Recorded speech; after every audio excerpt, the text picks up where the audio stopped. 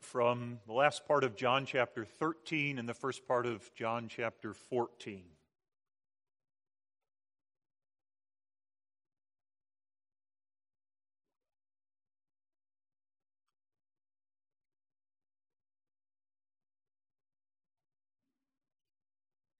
Begin reading at John 13, verse 31, and read through John 14, verse 21.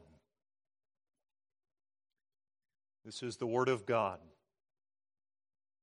Therefore, when he was gone out, that's Judas Iscariot, Jesus said, "Now is the Son of Man glorified, and God is glorified in him.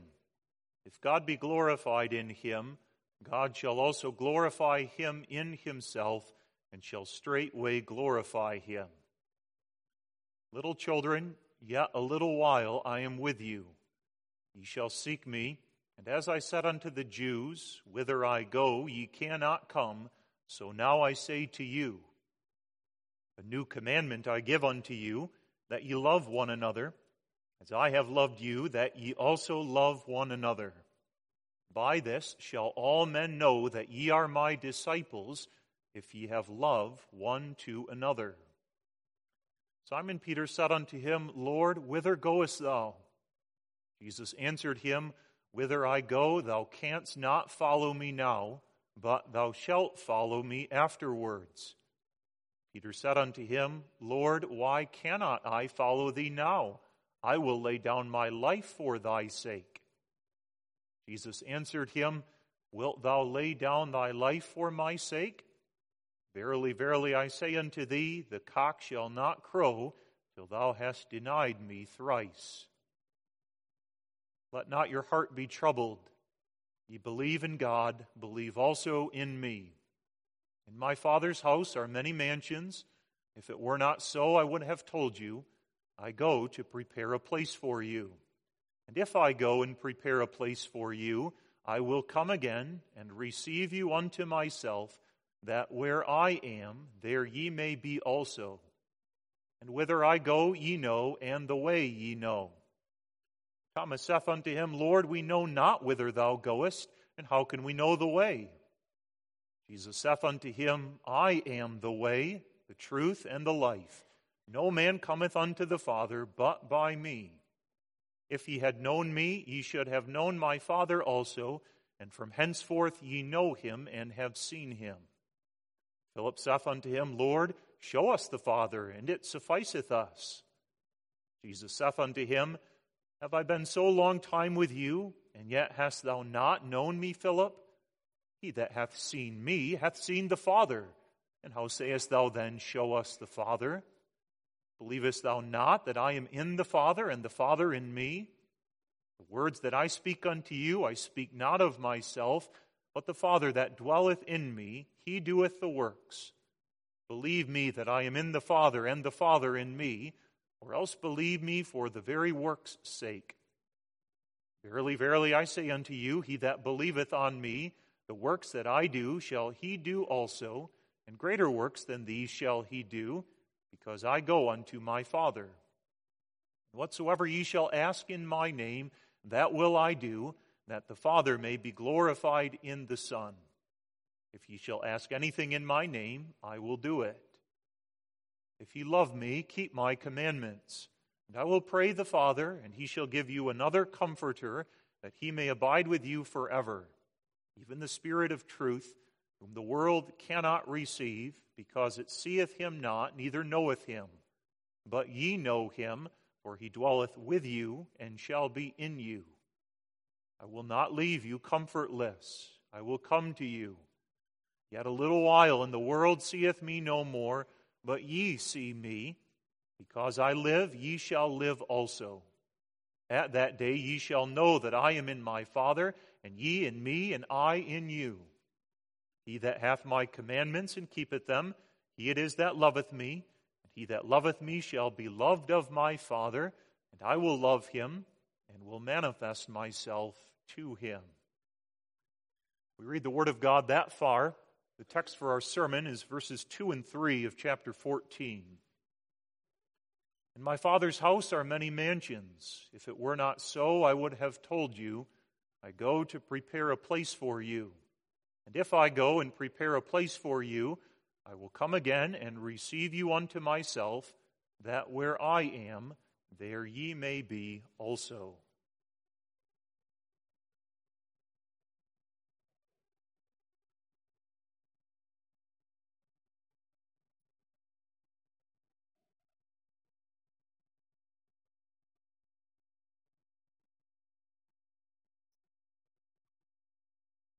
Beloved in the Lord Jesus Christ, one of the difficult things that we may have to do in the Christian life is say goodbye to someone that we love. We may have a loved one that's moved a long distance away, and we know that we're not going to see them as often as we have in the past. Or we may stand by the deathbed of a loved one, a beloved parent, a beloved spouse, or some other loved one, and say goodbye to them. Depart. Know that we're not going to see one another again on this side of the grave. That parting is painful, it's difficult. And here in John 14, Jesus is saying goodbye to his disciples. He's preparing them for the time when he'll leave them. Jesus at this point is still in the upper room with the disciples. He's just sent away Judas Iscariot, and to the remaining 11 disciples, he tells them that he's soon leaving them. For example, in John 13, verse 33, he says, Little children, yet a little while I am with you. Ye shall seek me, and as I said unto the Jews, Whither I go ye cannot come, so now I say to you. Jesus soon will go to the cross where he'll die. He'll be raised again from the dead, and then ascend up into heaven and remain there. And the thought of Jesus leaving them was painful for the disciples. In verse 1 of chapter 14, Jesus says, Let not your heart be troubled. And he says that because the hearts of the disciples were troubled. They were filled with concerns, worries, fears. They were unsettled at the thought of being apart from Jesus and without him. Jesus, in the words of our text, comforts his disciples. He explains to them that, yes, he's leaving them, but he's going to prepare a place for them. And he's going to come again. He's going to receive them to himself so that where he is, they will be also. This is not a parting forever, but only temporary, while Jesus prepares a place for them in Father's house. And then when he comes again, they'll be together forever. What was a word of comfort to the disciples is a word of comfort for the church down through the ages. Throughout the history of the New Testament church, God's people have found such comfort and hope in these words of Jesus Christ. Historians and scholars will tell us that even in the early New Testament church, in the first few hundred years of the New Testament, God's people often in the letters that they would write to one another would quote these words, especially if a fellow saint was struggling or grieving or in need of encouragement. They'd remind one another of the words of Jesus Christ here. How often don't we turn to these words? How often don't these words come to mind when we are struggling or when we stand before the reality of death, whether our own death or the death of a loved one?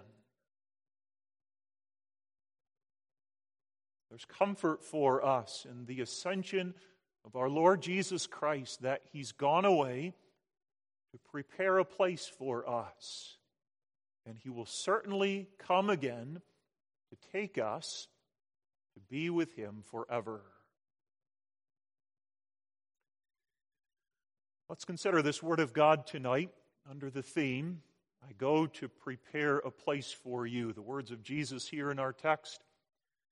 First of all, let's consider the place. Secondly, the preparation. And then thirdly, the promise. The place, the preparation, and the promise. Jesus speaks here of preparing a place for His disciples. And it's obvious that what He's referring to is heaven.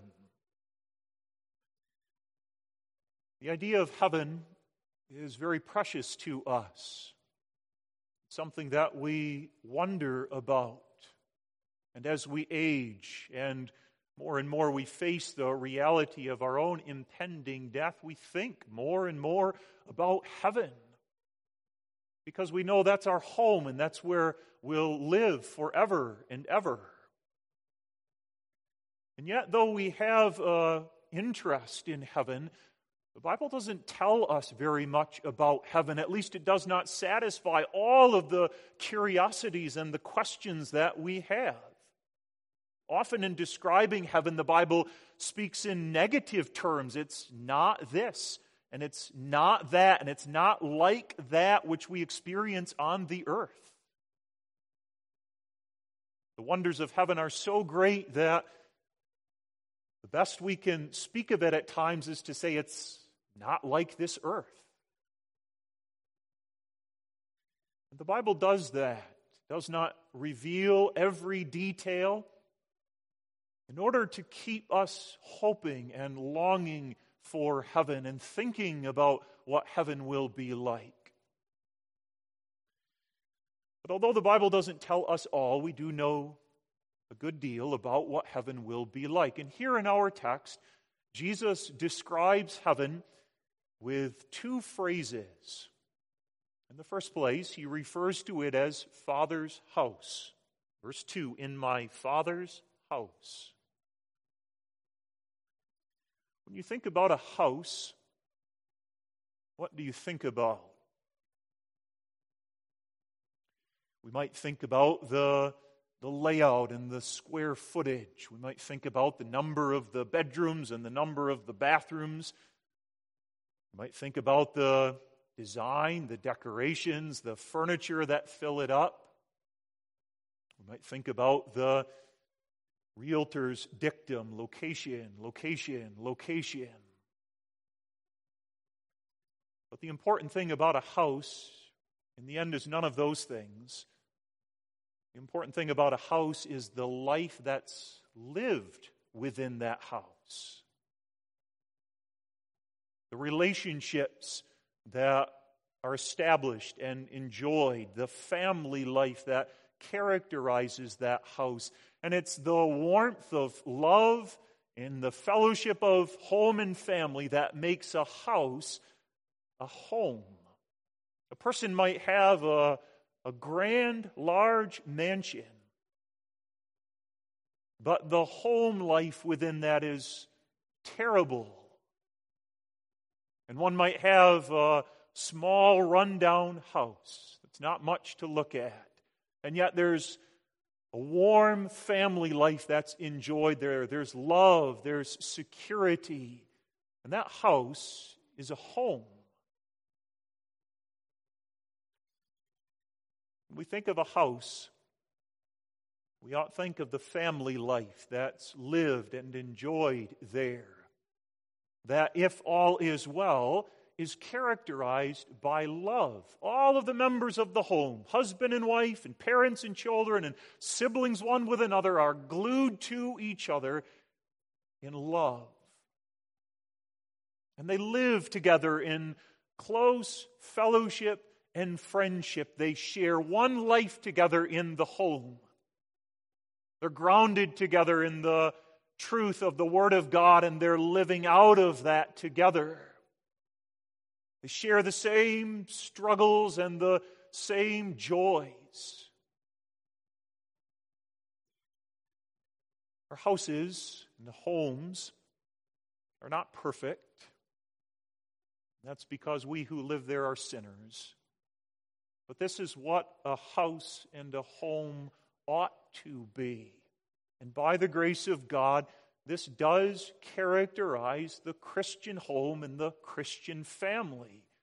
It's a warm circle of fellowship and love. When Jesus says that he goes to prepare a place in Father's house, he describes heaven in terms of the warmth of love and security of peace that's enjoyed in the covenant fellowship of our Father in glory. This is the great glory of heaven. There's so much that we can say about heaven and that's wonderful about it that we look forward to. But at the heart and the center of it is this, and it must be this for us, that it's there that we'll live in the perfection, covenant communion with God. The glory of heaven is that there we live with Father. As His children, we dwell together with our Father in the absolute confidence of His love, basking always in the light of His favor as that shines upon us forever and ever. The glory of heaven is that there is elder brother, the Lord Jesus Christ. Jesus says at the end of verse 3 that where I am, there ye may be also. This is heaven, to be where Jesus is, to dwell with the one who bled and died and gave his life as an atonement for our sins. And the glory of heaven is that as the children of our Heavenly Father, there we live one with another, with all of the other members of the holy family of God gathered out of all the ages of history and as they're scattered throughout all the nations of the world, with no more division, no more separation, whether separated by time or by distance or the sins that tear apart God's people one from another. We will dwell together in perfect communion. This is the glory, the place that Christ is preparing for us, a place in Father's house. That's the first phrase that Jesus uses here to describe heaven. The second is mansions. Again, at the beginning of verse 2, in my Father's house are many mansions. That word mansions literally means rooms or resting places. And there's two ideas that are being conveyed there by Jesus. One of the things that's conveyed by that word mansions is that there's room in Father's house for all of His children, all of His elect chosen people. Not that the idea is that there's room in heaven for all men, but the idea is that the glories of Father's house is that it's roomy. There's a place for all of God's people, that whole numberless throng of the elect church. And there's a unique place that's prepared for each one of God's people. There's a place in heaven for those whom, according to our earthly judgment, we might think to be the holiest of saints, like in Apostle Paul. And there's a place in heaven for what we might think to be the lowliest of saints, like the thief on the cross, for you and me. In Father's house, there are many mansions. There's room for all of God's chosen people.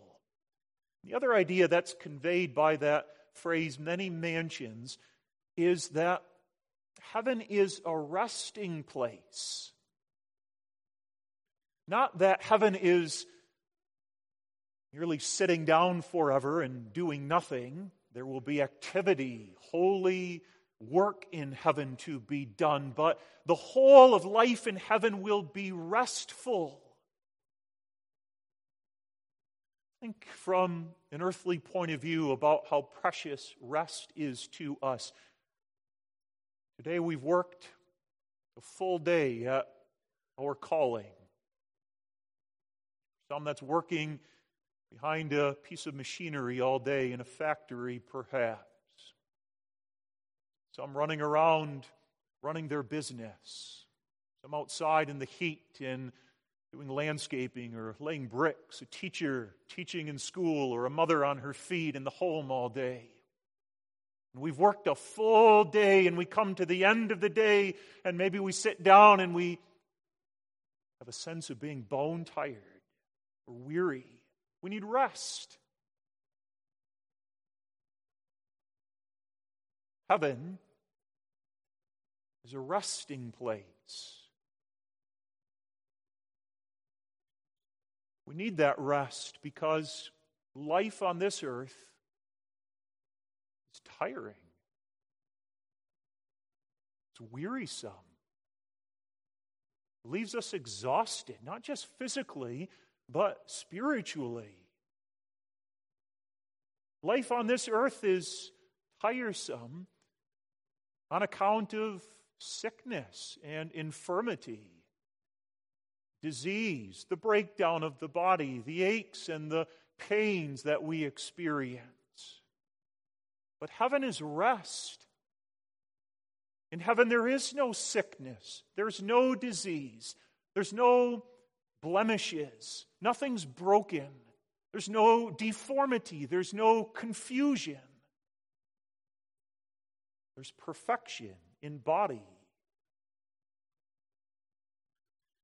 What makes life on this earth wearisome are strains in relationships to others, being hurt, being sinned against by others, the breaking of relationships that are dear to us, breaking of a relationship between parents and children, between spouses, one from another.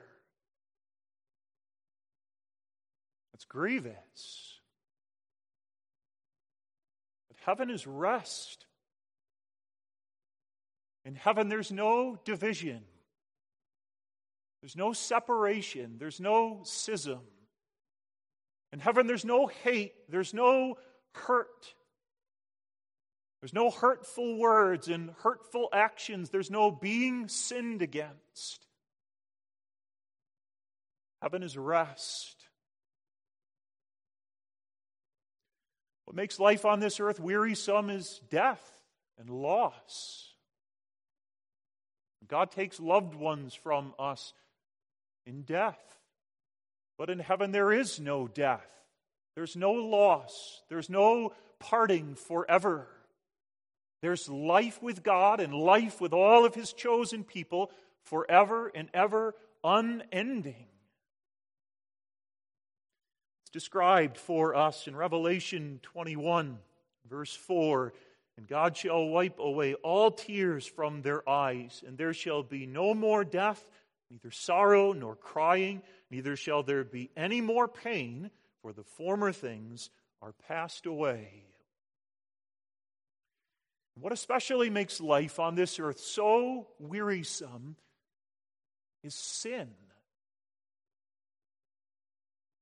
The daily slog, if we may put it that way, of the Christian life, of battling against our sins and sinfulness, beset on every side, every day by so many temptations, so many stumblings and fallings, so many failures. Heaven is rest. It's rest from this weary, sinful world and this body of sin, there's no more sin. There's no more struggling with temptation and sinful lust. There's no more guilt. There's no more shame. There's no more filth and pollution of sin. There's no more hurting and being hurt.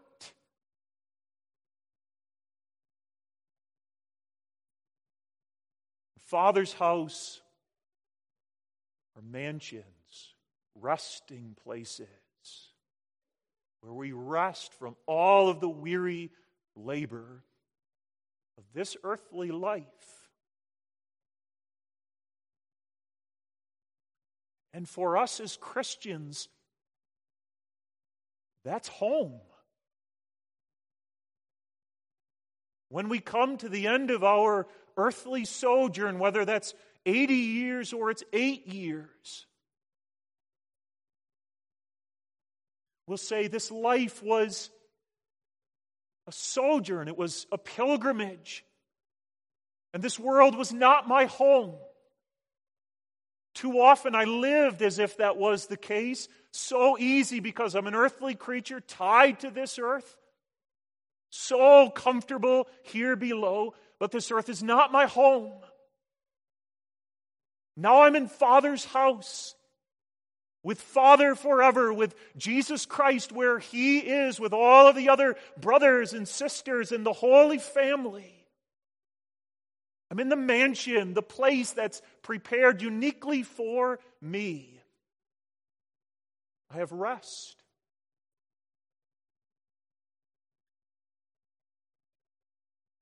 I'm home.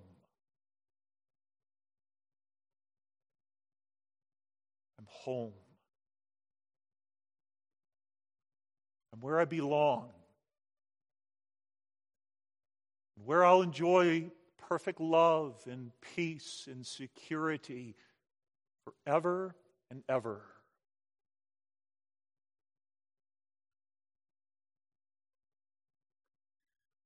That place is prepared for us by the ascended Jesus Christ. Jesus says to His disciples, verse 2, I go to prepare a place for you. That time, according to Jewish custom, when a man and a woman were going to be married, the future bridegroom would go and make a home and get that home ready with everything that the home needed for them to live in when they're married. And then on the wedding day, the bridegroom would go to the home of the bride, take her, and lead her to their home where the marriage ceremony would take place. He's preparing a place for his bride where they will be together in their married life. Jesus is the bridegroom. And He says to His bride, I go to prepare a place for you. That preparation of which Jesus speaks is going to the cross. Jesus is in the upper room with the 11 disciples. In just a few short hours, He will be arrested by Judas and his mob. He'll be brought to stand on trial, and early the next morning, He'll be brought away to be nailed to the cross. Without the cross of Jesus Christ, we have no hope of a home in Father's house forever. On account of our sins, we have no right and no claim to dwell forever in Father's house. What we deserve on account of our sins is to be cast away from the Father forever, to be the objects not of His love, but of His crushing, killing wrath, and to spend eternity not in the warmth of love and fellowship with God in heaven, but in the agonies of hell. We have a place in Father's house prepared for us because Jesus Christ suffered and made atonement for us at the cross. He was forsaken. He experienced the awful torments and the agonies of hell as the wrath of the Father for our sins was poured out upon Him. By His death, He's satisfied, He's made atonement, He's paid in full for all of the sins of all of His people, and He's merited for us righteousness and everlasting life. It's on the basis of His cross that we have a certain place in heavenly glory. Having made atonement for our sins and merited for us all the blessings of salvation, including eternal life, Jesus Christ arose victorious from the grave, and He ascended up into heaven, where now He sits at the right hand of the throne of the Father. And from there, Jesus Christ prepares a place for His church. When Jesus Christ ascended, He ascended as King of kings and Lord of lords. The reward for Christ, according to His human nature, for His perfect obedience and atoning death, was that all things in heaven and earth were placed under Him. He has sovereign rule over all. It's Jesus Christ who executes the eternal decree of God. It's Christ who governs and directs all things in heaven and on earth. Jesus Christ is directing all things for the glory of God and for the good of His church. He's preparing all things for His return, for the creation of a new heavens and a new earth, where He will live with us forever. There's benefit for us in Jesus Christ ascending up into heaven. He's gone to prepare a place for His church.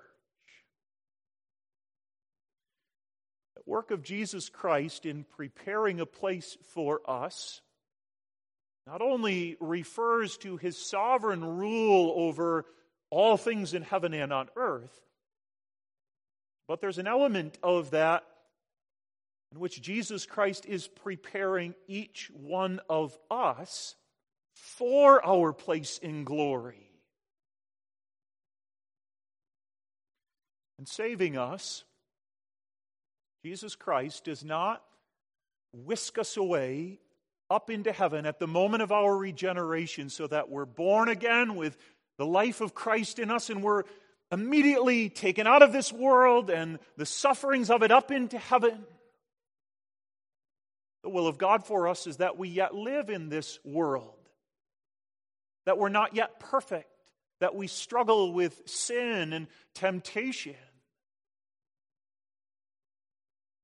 And the work of Jesus Christ is His sovereign work in all of our life, preparing us for glory.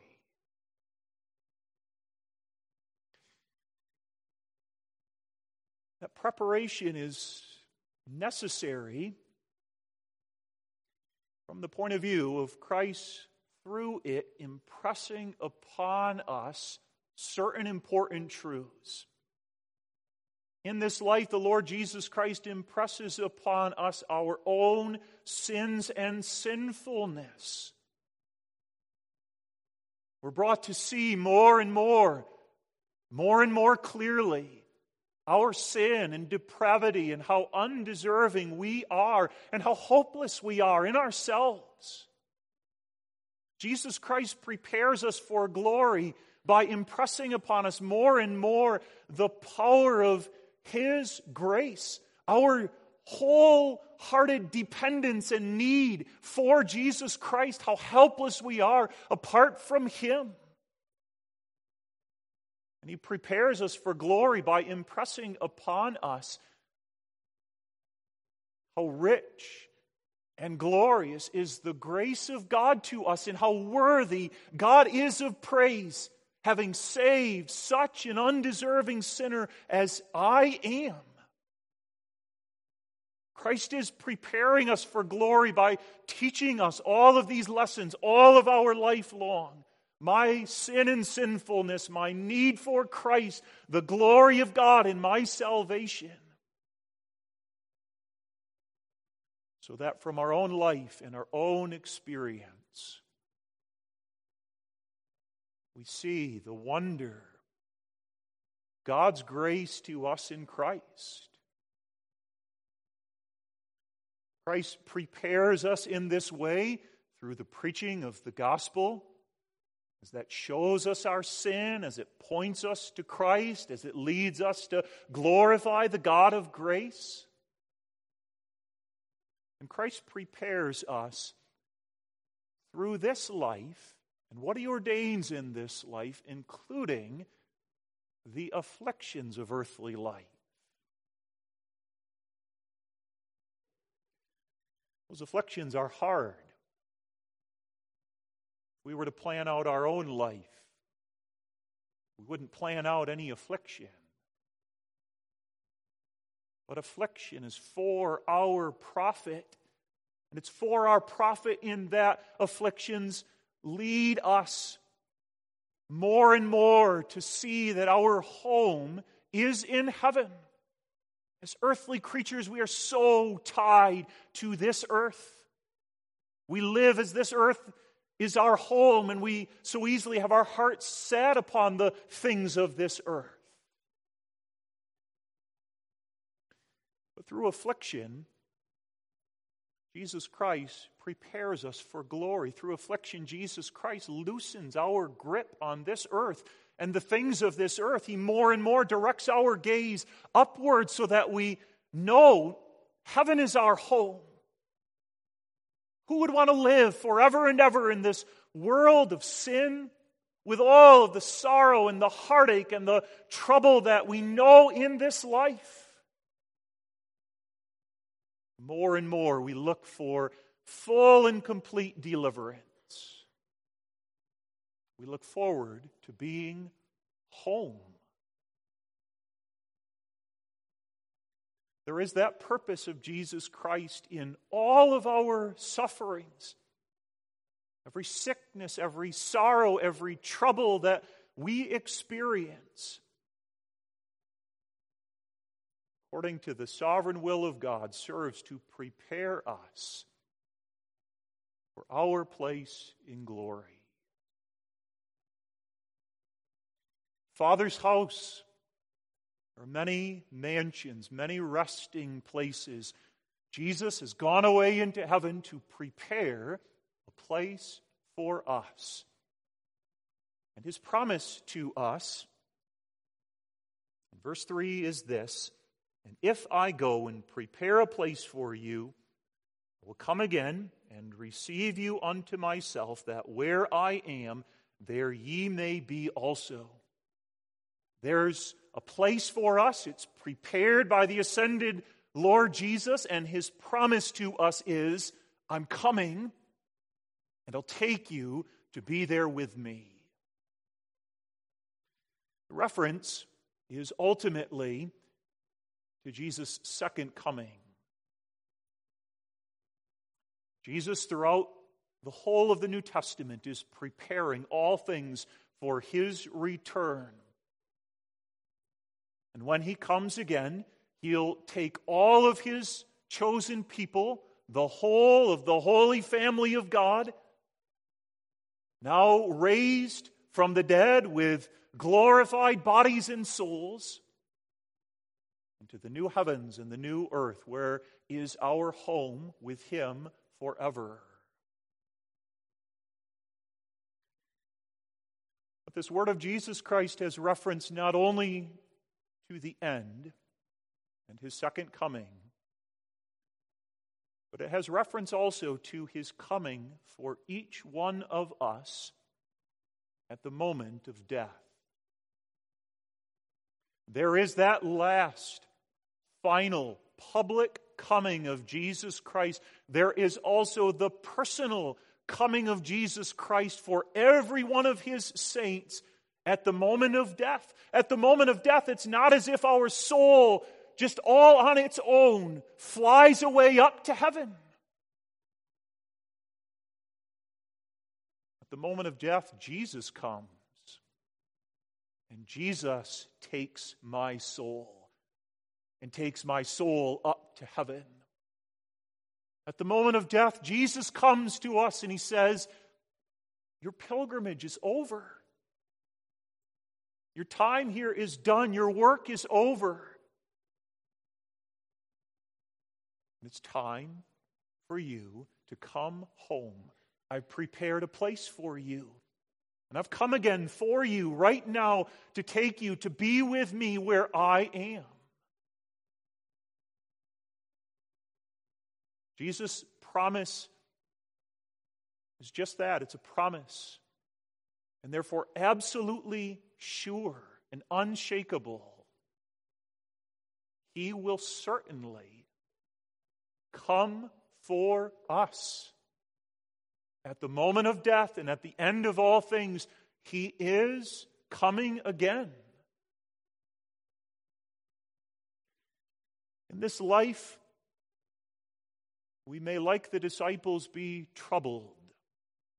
Jesus speaks of that in verse 1. Let not your heart be troubled. And the word has reference there to water that's stirred up by a storm, by strong waves and a strong wind, describing the unsettled feeling, the turmoil of heart and soul that we may experience. And often that is our experience in this life. Our life may be so filled with cares and troubles that our heart is troubled. We're unsettled.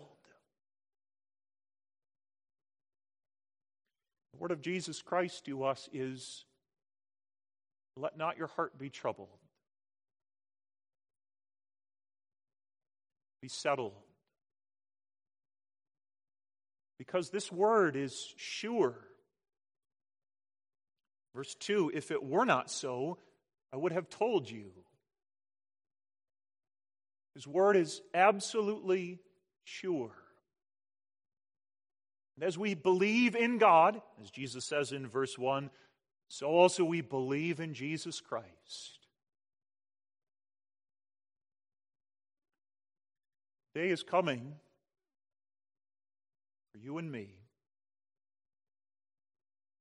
And Jesus Christ will call us home. And the day is coming when he'll call all of his children home. To live with him forever. When all of the weariness, all of the trouble of earthly life is gone.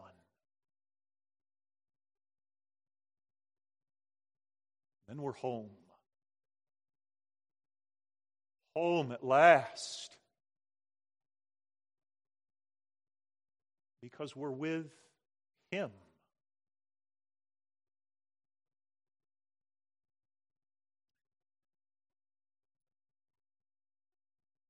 Can't you wait? Amen. Let's pray.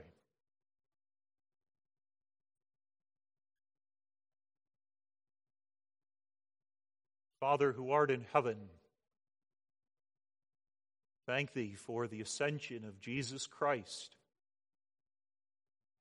for his preparing a place for us with thee in glory.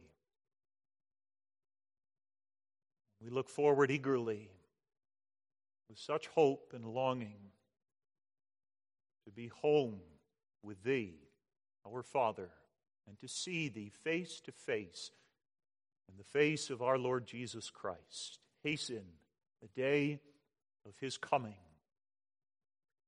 While we wait, lift our hearts, our minds, our eyes up on high. Deliver us from a sinful attachment to this world. But as we live and as we labor in this world, Give us the grace to do so as those whose citizenship is above, where our home awaits us. We pray for the forgiveness of our sins. We pray for a blessing upon thy word. We pray for thy care of us in the rest of the week. Assemble us together safely according to thy will on the coming Lord's Day. In Jesus' name do we pray. Amen.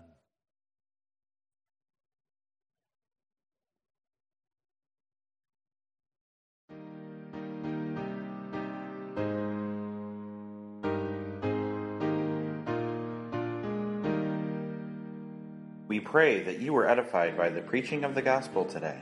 Please join us for worship if you are ever in the area. For more information about our church, beliefs, or worship times, please visit our website at prccrete.org.